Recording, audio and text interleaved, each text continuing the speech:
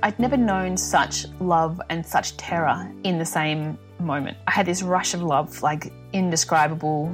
This is my little person. Like, I just had finally got to set eyes on him, and he was just so beautiful, and this absolute terror that maybe I wouldn't get to keep him.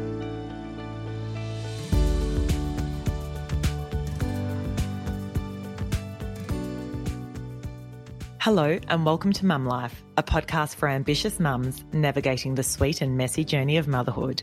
I'm Leonie Kidanor, and each week I will bring you conversations with mums and parenting experts about the highs and lows of motherhood and tips to make our lives that little bit easier.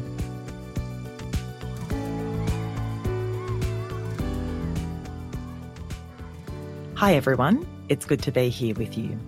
Today, I'm bringing you a conversation with Kat Page, a friend of mine who talks about her journey of having a newborn with a congenital heart disorder from birth. Kat talks about having a very medicalised birth, her newborn having a number of procedures, including open heart surgery in the first few weeks of his life. I feel as a mother, you are the most vulnerable you've ever been when you give birth to your child. I remember giving birth to Charlie, my second, during the depths of Melbourne lockdown, and Jules, my partner, having to leave soon after the birth to be with Noah, our firstborn. Noah wasn't allowed to visit the hospital given the lockdown rules. After the birth, holding Charlie tightly, alone in the hospital room, I cried and cried and cried. I cried because I felt so overwhelmed by the injustice of not being able to have my family with me. But I had the privilege of holding my newborn and having him with me at all times. I had the privilege of learning to breastfeed and being there for his every single move during those early stages of his life. I had the privilege of having a healthy baby. And that's what it is. It's a privilege. When I reflect on this conversation and then think about my win and lesson for the week, it really does make my experiences seem so futile. I honestly do feel like both my lesson and win was having this conversation and realizing how fortunate some of us are to have healthy children. And for those of us who are facing difficult times with our children's health or family health issues in general, I feel as though listening to this conversation and hearing how Kat navigated her own challenges may be supportive and provide you with some ideas of how to manage the difficult times that you're facing too. Let's cut to the conversation.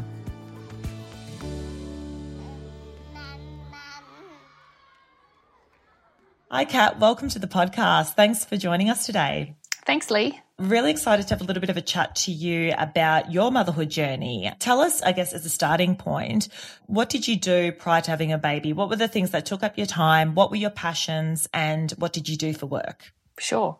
So very busy pre-baby, different kind of busy to what I am now, but definitely very busy, very career-focused and very work-focused. So at the time of finding out that I was pregnant, I was a director at Deloitte in Melbourne. I was a human capital consultant. I was doing quite long hours, as you might expect, being in a Big Four consultancy, lots of client work, managing teams, and I was also doing a lot of interstate and international travel. So in the year before I got pregnant, this sounds pretty awesome, and it was, but crazy. I travelled to New York, Tokyo, London and Singapore just in the 12 months before I got pregnant. That was for work. Jesus. And I was actually in Singapore when I found out that I was pregnant and thought that I actually had food poisoning or a bit of a tummy bug before I realised what it actually was. So, yeah, work was a big part of my life. Also very social.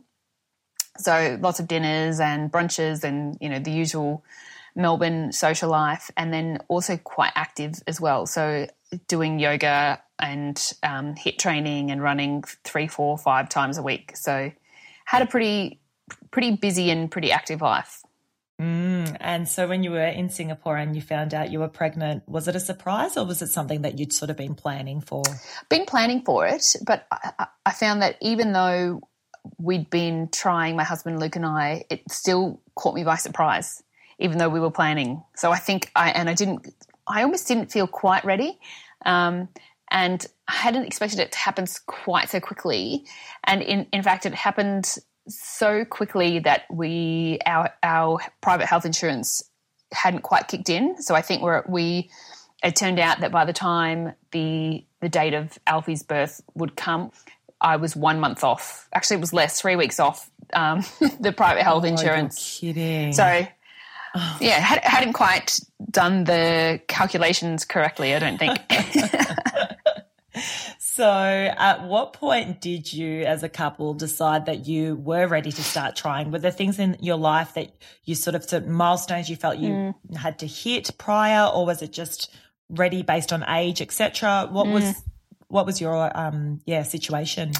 Yeah, it's a good question. I think I remember when we were on our honeymoon, we were in Sri Lanka, and I remember feeling like now that we were married, it felt like we were allowed to get pregnant, which is hilarious because obviously having a baby when you're not married is really common and completely fine, and we didn't have any religious beliefs or anything that would make that a factor, but it almost felt like we weren't grown up enough or mature enough, even though I was in my mid-30s, to actually have a baby. So we did want to be married first, but it probably was also just time of life. We felt ready. So I was 30. So we'd just gotten married in November and I was 36 when I got pregnant. So we knew, you do start to feel increased pressure after 35, even though, I remember my obstetrician saying that 35 is actually not considered old for having a baby these days. But we did feel that time was of the essence, I suppose, and just that sense of moving along. We had spent most of our 30s prior to that time travelling, so we were living and working in London. I'd done a lot of study prior to that, and we felt like we needed to get a lot of life stuff done first, so that by the time we did have a baby, we really felt ready. We felt ready to settle down, if you like.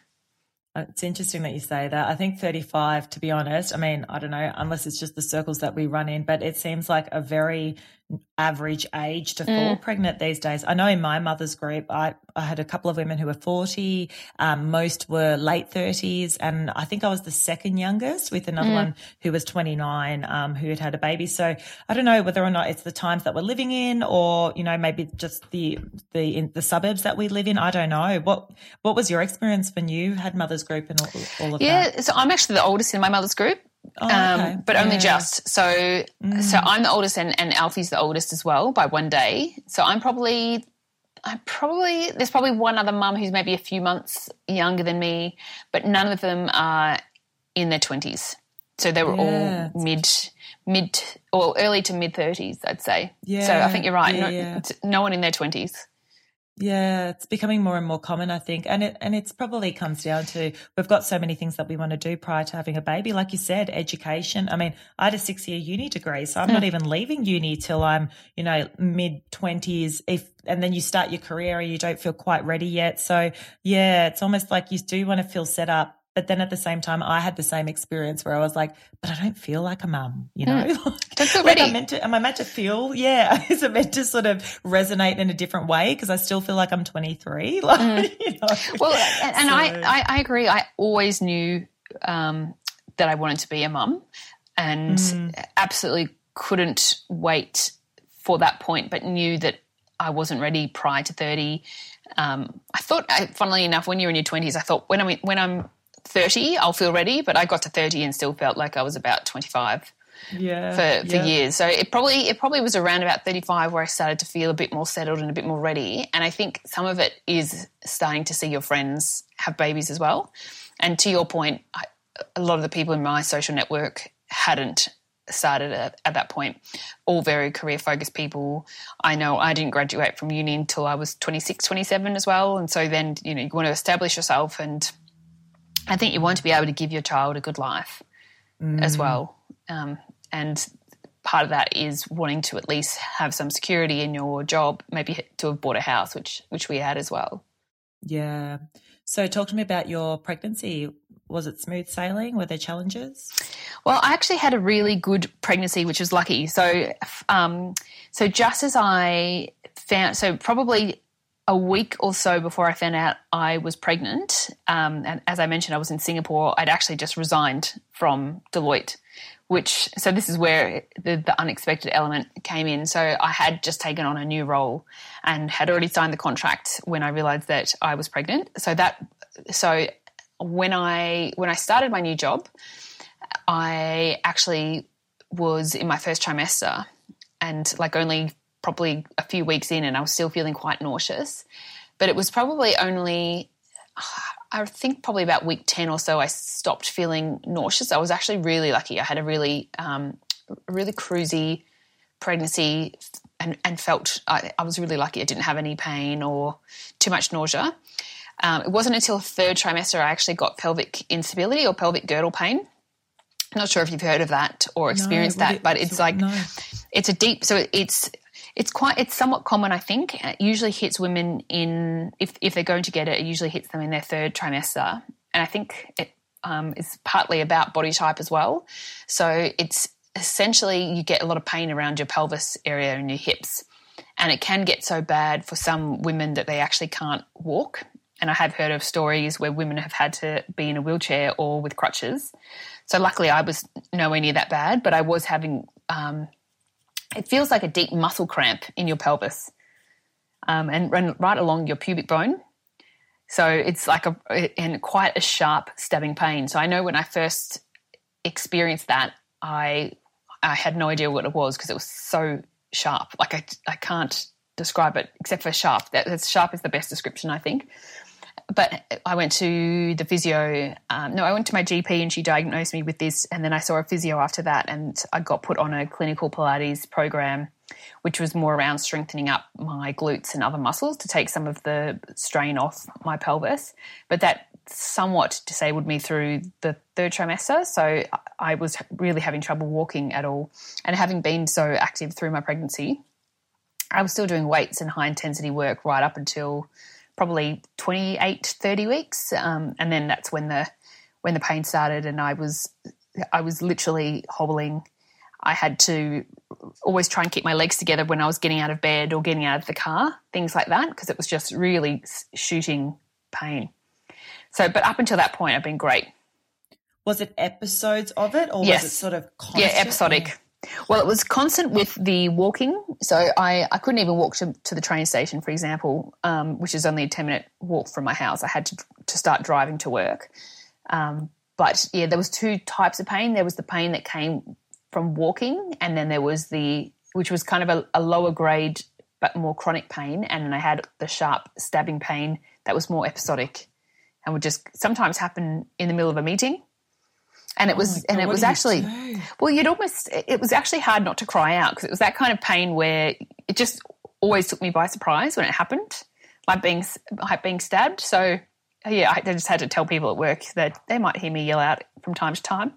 Oh, yeah. But it did make me feel a lot more vulnerable, I think, which was a new feeling that I hadn't experienced before. I'd always taken my health and my physical fitness for granted.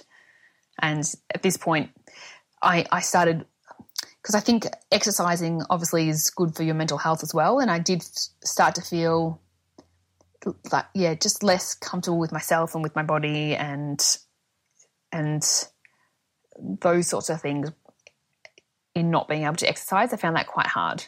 Like even walking. Yeah. Yeah. You couldn't even walking would be wow. And so where's your mindset with that? Like where did you sort of end up with by the time you were about to give birth? Did you feel like you'd sort of spiraled a little bit or were you able to stay grounded? I went through a period where I wasn't doing any exercise, where I just felt gross. Like even though, obviously when you're getting bigger when you're pregnant, I've got quite, I suppose, unrelenting standards on myself. So even when I was getting bigger, getting a bigger tummy was absolutely fine. Like that's normal from a pregnancy perspective, and I loved my belly. But just feeling just lethargic and a bit squishy and just, you just feel a little bit gross by third trimester. But when I started the clinical Pilates, that was a real turnaround for me because I started feeling a lot stronger. And even though I wasn't doing cardio fitness at all, it was absolutely fine because I was actually really enjoying the challenge of building up other parts of my body through the Pilates, and I hadn't done Pilates before, and just that more strength work, which I actually loved and enjoyed that just as much. And I think you need exercise to feel good and to feel strong. So it wasn't about how I looked, it was about how I felt. Yeah, so you managed to then maintain a relatively even kilter as far as your mindset went throughout the pregnancy then, despite the challenges? Yes, and I would really recommend to others, if they're having this issue, to try the clinical Pilates, because it actually made me, it does a lot of work around your core as well, and having that level of fitness for your pregnancy and feeling physically fit is actually quite helpful and helped probably to prepare me psychologically as well. And I think you still need goals as well, right up until, I mean, obviously giving birth is a goal, but just because things are getting so much harder by then, having week-to-week goals and I felt really proud of myself doing the Pilates, even though it was really low intensity. I felt good about myself. Did it help reduce the pain? I think it did. I mean, I don't know what it would have been like before, but I definitely felt really strong for the actual pushing part of the labour. Did you continue it on afterwards as well? No, not Pilates. No. So I've gotten back pretty much as soon as I gave birth, I wanted to be back exercising. Even the fact that I was able to walk again without pain, I was just thrilled. So talk me through that process. I guess, you've just given birth. Talk me through, what happened after that. So I had a relatively straightforward birth, luckily. So I actually was induced a week before my due date, and the reason for that was that my son Alfie was diagnosed with a congenital heart disorder at about, I think it was our 13-week scan we found out about this. So he has a condition called transposition of the great arteries, which is where the structure of the heart has an abnormality whereby the aorta and the pulmonary artery are back to front. So they're on the wrong side of the heart. I definitely am not going to be explaining this as scientifically, perhaps as a doctor. Right. But we're not scientists either, so it's fine. Well, probably the easiest way I had it explained to me was it was like the plumbing was back to front on the heart. And what that would mean was that when he was born, it was going to be a very heavily medicalised birth. So we knew that when he was born, he wouldn't necessarily be well, and that he would essentially be presenting with low saturation, oxygen saturation in his blood, and poor perfusion through his muscles and tissues, because his heart wasn't able to do a good enough job of oxygenating his blood. So we knew he'd probably get whisked away almost instantly, to have a drip inserted in both of his hands that actually helped keep so when babies are born, they naturally have a bit of a hole in their heart, which is supposed to be there, and it serves a purpose, but it usually closes as soon as, or somewhat soon after they're born. So he had to have medication when he was born to help keep that hole open, which helped with the oxygenation process between the ventricles.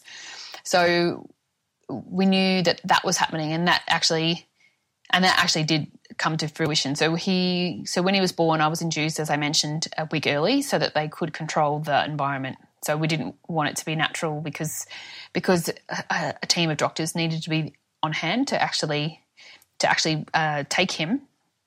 It all had to be somewhat structured and scheduled. So I gave birth in the afternoon. Alfie came out it was a forceps delivery, because he started to get a little bit distressed as he was coming out the birth canal, and they had to, so very quickly things escalated from a normal birth with a midwife to all of a sudden it was like the midwife pressed a button or something, which maybe she did, but there was just all of a sudden so many medical people in the room, and I had an obstetrician, and she was talking to me in that voice, the voice, the very calm, everything's okay, we're just going to do, this is what's happening, and I'm just going to ask you to push, and then when I tell you to push, I need you to push, and then when I tell you to stop, I need you to stop. and just that really calm voice that made me know something was not quite right. And what was not right was that when you're pushing, usually the baby's heart can slow down. That's completely normal. But what was not normal in that situation was that his heart was slowing down when I was not pushing, so in between pushes. So they knew they had to get him out. And once that doctor came in, I think Alfie came out maybe 15 minutes or less, maybe 10 minutes later. So that pushing process for me was very fast, assisted with forceps and quite intense. The positive of that was that, when he did come out, he was actually in much better health than they expected. So I got to have skin-to-skin, which I think a lot of mums take for granted as being something that happens. I wasn't sure that we would get that opportunity. But we did the delayed cord cutting, which meant that my body was still supporting him in terms of the oxygen, in terms of his blood. So I was able to hold him on my chest, which was just amazing. I don't know how long that was. That was probably like 10, 15 minutes, but just was the most amazing feeling. Were you emotional? Were you like, what do you feel? So, yeah, by that stage I was crying, I think. And I had my eyes shut for some reason. Even when he came out, they were like, here's your boy, here's your baby, open your eyes. And I just couldn't open my eyes. For some reason, it was so emotional. And he was beautiful. And then they probably took him away about 15 minutes later, and I didn't see him again until I saw him very briefly when they took him into the NICU to get the newborn checks that they do, and then they put him in the patient transport, because I was at the Royal Women's at this stage and they needed to transport him to the Children's. So they put him in this special unit, which is for transporting babies from the Women's over to the Children, which looked like a spaceship. Like, it's the only way I can describe it, is this enormous thing, tubes everywhere. And when they brought him back down very, very briefly on the way to the Children's, I just got to see him in that machine, which was just terrifying. And then I didn't get to see him again until the following afternoon. And obviously the first 24 hours after giving birth is quite intense anyway. I was still very, very relieved that he was okay, and elated that he was born, but I, within 24 hours, had to make some life-saving decisions or life and death decisions, because they decided that the medication they'd given him was helping but wasn't helping as much as they would like. And so they needed to do a procedure, which was a catheter procedure, where they essentially feed a balloon catheter up into his heart to actually make the hole between the two ventricles slightly larger, to help with that oxygenation process. And so he had to go into general anaesthetic within 24 hours and go through this life-saving procedure, which was just terrifying, having to make those decisions.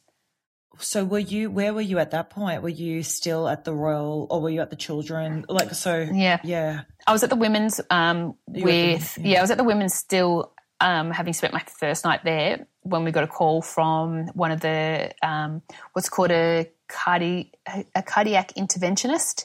So someone who, like a surgeon, but not sort of an open heart type surgeon, more his skill was with catheters. And he essentially told us in pretty matter-of-fact terms, this is what's happening with your baby. Our recommendation is he goes through this procedure. I've actually got time in a couple of hours, so I'd like to do it then. Can you come and sign the consent forms, please? This was on the phone. And I was like, no, that's actually not okay. Can I please just firstly come over and see him before you take him away into another procedure? And they understood that. So I went over there, got to hold him for a little while, and then had the staff talk me through the procedure. So when they have procedures like this, they have to talk you through the consent form. And I still remember one of the fellows coming in and was talking me through the consent form, and one of the risks was death. Even though it wasn't common, it was one of the risks, and just because you know what you're like after giving birth anyway, you're so emotional. Oh, absolutely. And the hormones are just absolutely crippling. So I already felt like I could cry at the drop of a hat. And so this was just having to make these decisions, which, I mean, it wasn't really a decision. It did have to happen, but I still needed to consent. Did you have someone else in the room with you at that time to, you know, help support? So hubby was there, and we were just both completely overwhelmed. And you just have to trust in the doctors. But I did have another doctor come through who actually explained the procedure to me. It was a female doctor who explained it to me in a better way. She actually let us feel like we had all of the information and got to sort of see the pros and cons of these procedures. And she just explained it so well. And that was at the point where we were able to give consent, or felt comfortable to give consent. And then, he went in for his procedure. We went out and sat on the grass. Well, I tried to sit, you know what it's like. I was sort of half sitting, half lying, like on one butt cheek where it didn't hurt, and just waited. And it took about an hour, that first procedure. So that was the first 24 hours. Far out. So after that, so you hear after the hour that I'm assuming it went well at that point, that first procedure went okay. Yep. So more decisions had to be made at that point? Or? So at that point, the plan was, okay, so he'd come out of that fine. And I just remember coming in and seeing him, and I just could not stop crying. It was like my face was just leaking constantly. Yeah. So even though I wasn't, I mean, I was obviously upset, but it was just like my body was just like, my eyes were leaking. You know, it just was this. Oh, the hormones are just brutal. Yeah. Plus the fear, and I'd never known such love and such terror in the same moment. Like I had this rush of love, like indescribable. This is my little person. Like I just had finally got to set eyes on him, and he was just so beautiful, and this absolute terror that maybe I wouldn't get to keep him. And it was just literally, I feel like I'm getting goosebumps hearing you say that. Like as a mother, like my goodness. And you do, and it was funny floating around the hospital. Like what I think a lot of mums may not realise is there are so many mums like just going through this just horrible experience, especially the children's. Like that obviously is the every child comes attached, well, not every, but most children come attached with mum and dad. And but the resilience that you build though through that. So our first 6 weeks was very different to the first 6 weeks of a typical mum. But maybe we'll get to this. In some ways, though, I feel like we skipped somewhat of a different type of hard period, because I know the first 6 weeks for quote unquote normal mums is also really hard. Ours was different because we had to leave Alfie at the hospital for those first 6 weeks, and he was quite ill. And so rather than staying over at the hospital, I did actually choose to go home whilst we were waiting for him to get better, just for my own well-being. But to continue on with that story, so a week after he had the balloon atrial septostomy, which was the catheter procedure, he had open heart surgery on day 7 of life. So this was the surgery we'd been waiting for. This was the life-saving surgery that we knew he would have to have, and that he couldn't survive without that procedure. And the terror leading up to that, just each day, like this date was looming over our head. It was just horrific. And any time anyone even suggested that he wouldn't be, like I couldn't even entertain the thought that he wouldn't make it through that surgery. I just couldn't even go there. Like I was just focusing on the moment. There were a few times where people made comments without meaning to, like, oh, we'd really like to come to the hospital before his surgery just in case we don't get another chance. And just even comments, like they didn't, like our parents were both suffering as well through this experience, and they of course wanted to see Alfie, but just even the insinuation that it was potentially their only chance, I just could not even go there. And it would just leave me just in floods of tears, which, again, amplified by the hormones. Like, I actually don't know what part of it was the terror versus the hormones. I think it was definitely all mixed up together. From what I've heard, the hormones, even in a normal situation, are pretty all-consuming. You feel the most vulnerable you've ever felt in your life after you've given birth, let alone, and that's when you're holding your child, and, assuming it's healthy, you're holding and you still feel so vulnerable and emotional. I could not even imagine not being able to do that, hold your child as often as you need to, or having to sleep separate from them, or seeing them in a spaceship. So it would have been, I think, a lot of the terror aspect of what was happening too. Yeah, so we never got to hold him that first week, really. Really? No, we did. Well, actually, that's not true. We did hold him, but so in that first week before his open heart surgery, we did get to hold him, but he had so many cords sticking out of him. So he had because he had drips in both hands. He had oxygen because he was still having quite low blood saturation, so it wasn't as oxygenated as it should be. We had machines beeping just going off every time it would dip below a critical figure. He had what else? Yeah, he just had monitors on him, monitors on his heart, monitors for his pulse, everything. So picking him up and I actually tried to breastfeed that week because they did encourage me, but it was just impossible because he had oxygen in his nose and he was being fed through an NG tube as well. Through his nose, he just because he had tape on his cheeks, he just couldn't figure out the natural cues that come with breastfeeding because it was just confusing for him. So we had to feed him. So we did get to feed him his colostrum before the tube went in. We got to feed him the colostrum through a syringe, which I'm not sure if that's normal. I think some mums might do that anyway. Can do, yeah. So that's maybe quite normal. But, yeah, breastfeeding, again, just so hard. And I assume it's so hard anyway, trying to teach. Let alone with all that. Like a compromise, with the equipment and all of that. Yep. So what did that mean for you then as far as your milk supply? Is that something that you just never then breastfed because he wasn't breastfeeding to start with? Or? Well, actually, we were really lucky. So he didn't breastfeed.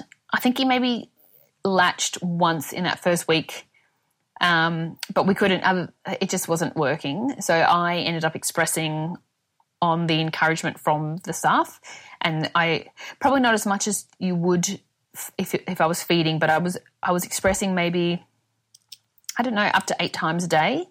And I was also trying to get up in the night to express because I knew that would be good for a supply, but because life was so stressful, I didn't put too much pressure on myself in relation to that because I just knew for my own resilience I needed sleep to keep myself together. But I kept expressing. So after the open heart surgery, he still couldn't feed, obviously because he was recovering from surgery and he ended up being ventilated for 4 weeks maybe after his open heart surgery. So what does that mean exactly? So he's got a tube down his throat, essentially a tube down his, so he's got a tube down his throat and then and is being oxygenated through that. So that goes, I don't know whether it goes, I think it goes in either his nose or his throat. But it essentially goes down and it's oxygen and it's breathing support. So he couldn't breathe on his own. He was breathing somewhat on his own, but because it was putting so much pressure on his system, he needed that extra support for a good 4 weeks after.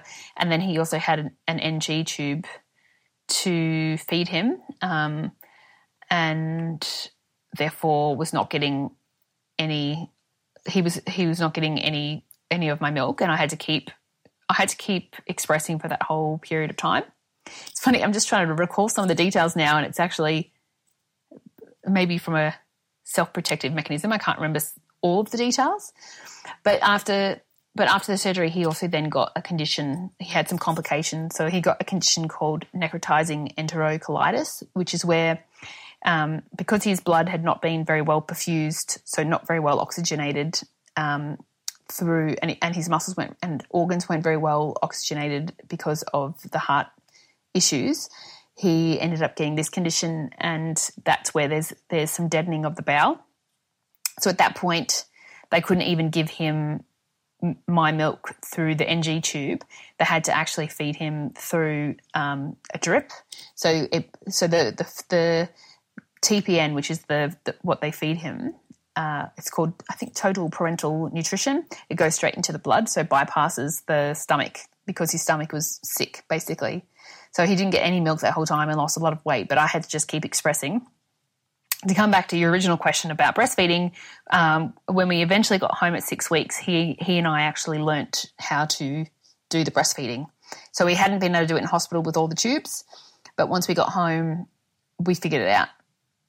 So luckily he was taking a bottle though. So before the surgery, and then before we came home from hospital, he had adapted to a bottle, which is great because a lot of babies that are sick end up staying on an NG tube for a long time because they haven't quite figured out how to suck. But he was fantastic. So he's just such a resilient little thing, and we worked it out. So you had the open heart surgery, came out of that relatively successfully. However, there was that bowel issue. Yes, correct. And then following that, was there another procedure that had to happen for the bowel, or does that rectify itself? Yeah, good question. So this was a week after his open heart surgery that we discovered he had this condition. So the abbreviation is NEC, necrotizing enterocolitis. So the treatment for that, there's either a surgical treatment or a non-surgical treatment. The surgical treatment is that they actually go in and cut out a piece of the bowel, which would have been another major surgery. So 1 week after, we were considering that he might need this surgery, but we made the decision to wait 24 hours. And during that 24 hours, he started very, very slowly starting to get better from the fasting, which is the non-surgical treatment, and the antibiotics. So he started very, very slowly starting to get better. So this condition basically swells up the bowel, sort of like you see malnourished children like in Ethiopia with a really bloated bowel. That's kind of the level of bloating that his tummy had. So he was in so much pain that they had to put him on some quite strong painkillers. So he was on morphine and fentanyl and all of these very, very severe medications to treat the pain from that condition. But we narrowly avoided that surgery, so I will forever be grateful that he didn't have to go through that again. So that one was just waiting, which was actually in some ways harder because every single day we were looking for any kind of improvement.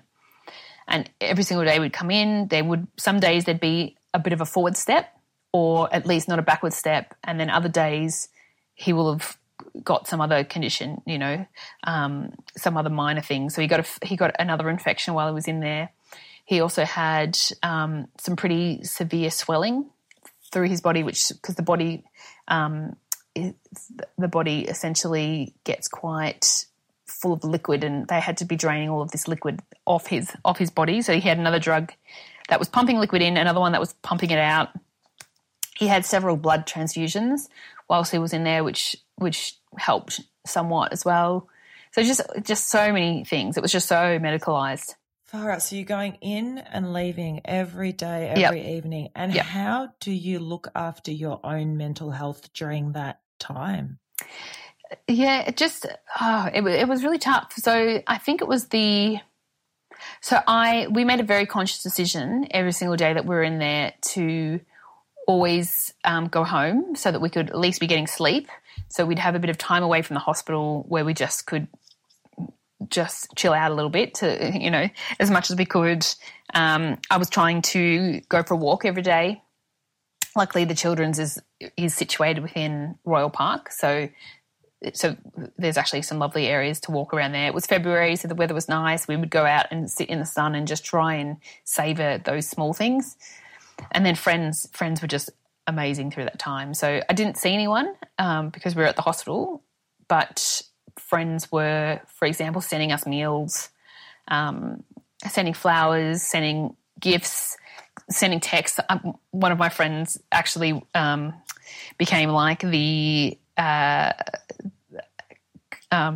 communications manager. So she was managing all of the communication with all of my broader friendship circle, providing information, all this sorts of things, just to take that off my plate. So people were sending well wishes, but they weren't asking for an update daily because she was giving those updates.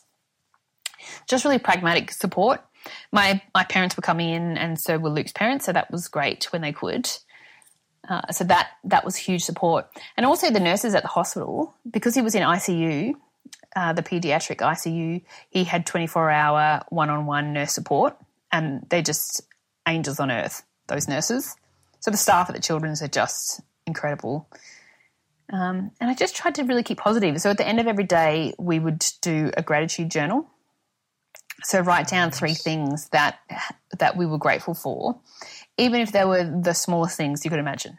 So if we'd gone for a walk and been a sunny day, or we'd found a park easily, or, you know, we'd really enjoyed our coffee, or we'd had a little smile from Alfie, which was probably not a smile so much as, you know, even just – so at that stage he was starting to open his eyes. So we were reading to him every day as well, talking to the mums of the other patients, just little things like that, and just took each day as it came. What does that do then, I guess, for your relationship even? I mean, having gone through this horrendous experience, like, do you feel as though, I mean, you were close already, but does it bring you even closer together? Like, well, yeah, what does it do for your relationship? Yes, we went through lots of ups and downs. So the actual experience of the birth and the week or so after that, yeah, we could not have been more close. So Luke, I think it was hard for Luke because I was obviously really, really distressed, and I think there's something about birth that makes it more about the mother, you know, because you're obviously going through the physical trauma. So throughout all of this as well, I was recovering from episiotomy and just the general post-birth stuff. This is where my physical fitness, by the way, was just absolute lifesaver, because I actually bounced back pretty well because I had been so healthy and fit, which I'm eternally grateful for. But I still was recovering from quite a difficult birth. Well, it was only difficult from that forceps point onwards. So it was probably a little bit more about me. And then I also had the hormones and I was trying to express. So he was just a pillar of strength through that. I think it was probably hard for him because maybe he didn't get as much of a chance to fall apart because he was always trying to hold himself together for me. But, yeah, we were definitely very close during that time. There were times, of course, where we were both upset, and so tension was, I suppose, higher. So we definitely had some harder periods during that first 6 weeks as well. I bet. And making these huge decisions. And as you said, often they're not even really decisions. They're just okays that you have to provide. Yep. And just you're standing on the side of a cliff going, okay, you know, hope I don't end up, you know, falling off this cliff and who knows what's going to happen sort of thing. So, I mean, it would make anyone that's why I ask about the resilience, because I'm just like, I can't imagine ever have, you know, like, and you can't imagine, right? Unless you're in that position, you just would can never prepare yourself for something like that. No, I think we both tried to keep really positive. So we never, ever discussed the possibility that we would lose him, even though we realised later that both of us had obviously been our absolute deepest fear, but not once did we voice that fear with each other and with anyone actually, because we just could not even go there. It was just focusing on the little improvements. Probably the better because it got quite dark for a while there where every single day we were just coming in and it seemed like there was no improvement. We were just waiting for him to get better from this stomach condition. And around about the month mark after, we made a bit of we sort of went on a slightly different journey because the hospital staff said to us, look, at this point, typically recovering from their surgery, the babies will have gone home. They will have gotten better, and Alfie's not getting better. He's actually in some ways getting worse, and he was off on a trajectory that they had not expected. So it was almost like every 1%er of risk things kept happening to him, and it just was like one thing after another. And it was at that 1 month point where they sat us down and said, look, we're now in probably a different territory where you're going to be here for a long time. And the reason for that is the longer that a baby's in hospital, the harder it is to get them out of hospital because of things like drug dependency, and also they then have to learn to breastfeed as well, or to have feeding complications that sort of happen. And obviously the longer you're in hospital, the longer you're exposed to other germs and possibilities. So once you sort of hit that 1 month mark, I think it was a 28-day mark, that's when they go, look, you're now probably going to be in here for a long while. So it was in the end only 6 weeks, but they were preparing us for, actually I think maybe it was 7 weeks, they were preparing us for the possibility that it would be months and months and that they could not give us a date. Because even once he started to get better, we then had to go on a regime of drug weaning.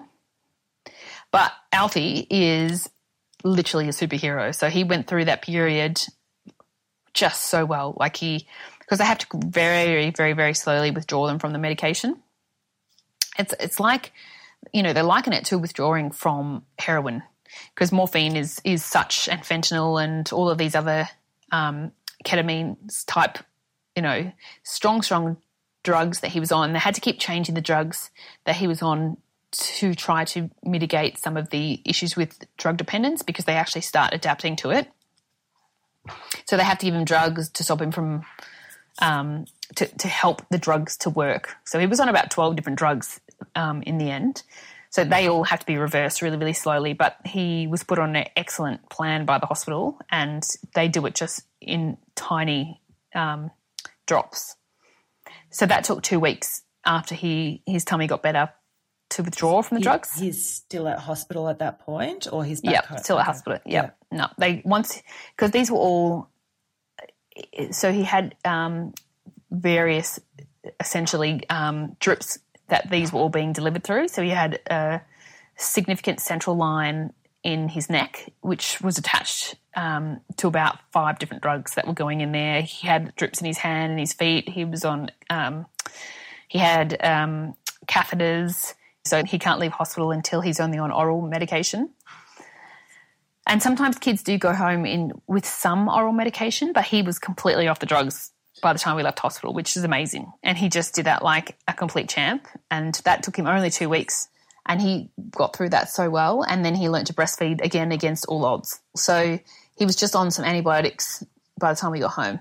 Did anything after that? Was it sort of kind of, I guess, business as usual in him just recovering and smooth sailing? Yeah. Yeah, wow. So he was amazing. We had to go back in to get his stitches removed at one point from his chest, because he obviously had open heart surgery. But once those stitches came out, we could bath him like normal. He, at that stage, was doing a combo of breastfeeding and bottle feeding. So he's never been fully breastfed because I had 6 or 7 weeks just expressing. My supply never got to a point where it was fully sustainable for him. So we always had to supplement with bottles, which is fine, with formula or expressed breast milk. But yeah, pretty much from that point onwards, he's just been normal. The non-normal aspect was that he was tiny. So by the time we got out of hospital, he was at his birth weight again. So when he was born, he was 3.46 kilos, and he was roughly the same when he was discharged. So it was just on a bulking regime after that. And it's just been, every single thing that happens now is just literally a joy. Yeah, because you've just come out of that experience. I feel like even the things that we as mums, really struggle with, I guess, again, it's perspective on what you've experienced, but I'm assuming even things like sleepless nights and stuff like that, you're just like, you know what, bring it. Obviously it's challenging, but, you just have such a different perspective on life, like coming out of that. Talk to me about that. Like, how did this experience change you? Yeah, I think I literally would say a prayer of thanks every single night. And it's only probably now that he's 8 months that I wouldn't say that I take it for granted now, but I have literally thanked God every single day for him being with us. And yeah, we take such joy, and we probably haven't had any issues with things like sleeping and feeding that other mums have. I think just through luck Maybe, the universe thought that we'd had enough. So he's been a really good sleeper and a relatively good feeder and eater. So we haven't had things like colic or sleeplessness, which is, one of the usual difficulties, I suppose. But just on that note, though, like even when I met the mums from my mother's group, I was always really cautious about not wanting to be that person who made other people feel like their worries were less in comparison. Because yes, we had this really terrible experience, but we didn't, like, if that was our experience, and it for mums who are going through a normal process, if you like, those first 6 weeks sound like they're terrifying on another level. And if you hadn't experienced something worse, that would still be tough, And I never wanted to shut people down from being able to talk about their challenges because, in some ways we had it worse, in some ways we had it easier than other mums or parents. What would you say to women, listening who are potentially going to experience what you experienced? As you said, you were somewhat prepared in that you knew during your pregnancy that there were going to be challenges, or women who, are going through these sort of challenges. What is sort of the overarching advice you could provide them? Good question. I think you need to be okay with focusing on yourself as well. So we were really deliberate about trying to do one thing every day that made us feel better about ourselves. So whether that be going for a walk, whether that be seeing a friend, whether that be just going home early to have a good night's sleep. We tried to eat together, and definitely we're having a few wines together, I won't lie. But just having that time together, so we could have just been eating hospital food, for example, but we actually always tried to leave the hospital and just go to like a local pub or something and just have a nice glass of wine, have a nice dinner and just get away. Whereas I think quite often you feel that you should be there every second of the day, but we knew that we needed to invest in our own well-being. It's like a marathon, not a sprint. So you have to sustain your own energy, and in order to do that, you need to be filling up your own bucket with good things. So we made a very, very conscious, very deliberate choice to do that every single day, and similar with the gratitude. So even though some of the things we were grateful for were almost ridiculous because they were so tiny, we tried to focus on that as well. And savouring things like being outside in the sun, being able to have a glass of wine after 9 months. I would say don't feel guilty about that.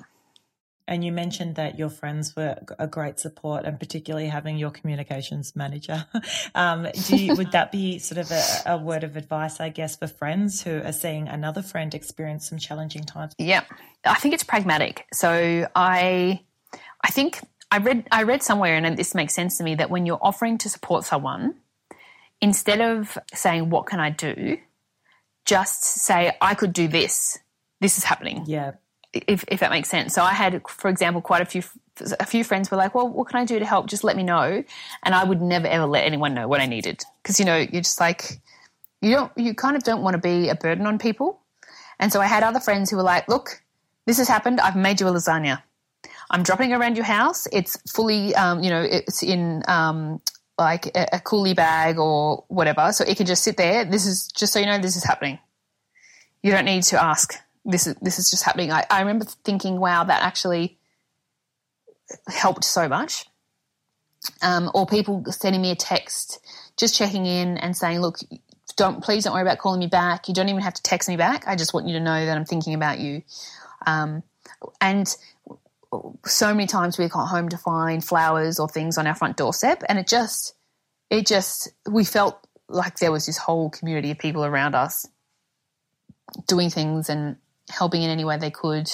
And I think it's the really pragmatic stuff that people were doing that really helped.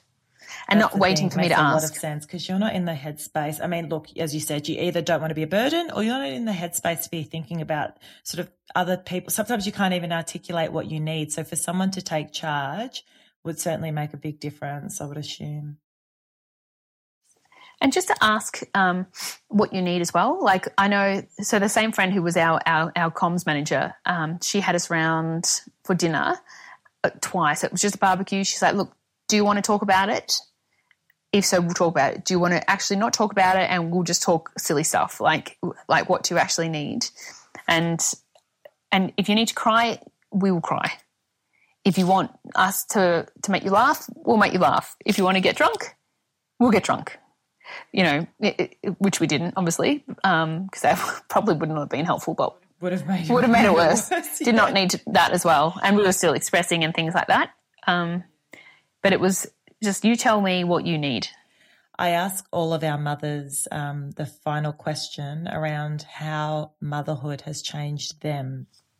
So we go back to where we started the call. I mentioned that I'm very career-focused, very social and very active.